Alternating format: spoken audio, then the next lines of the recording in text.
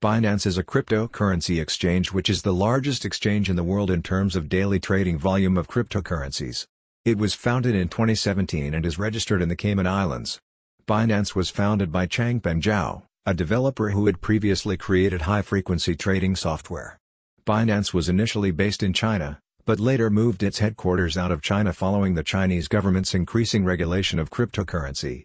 In 2021, Binance was put under investigation by both the United States Department of Justice and Internal Revenue Service on allegations of money laundering and tax offences. The UK's Financial Conduct Authority ordered Binance to stop all regulated activity in the United Kingdom in June 2021.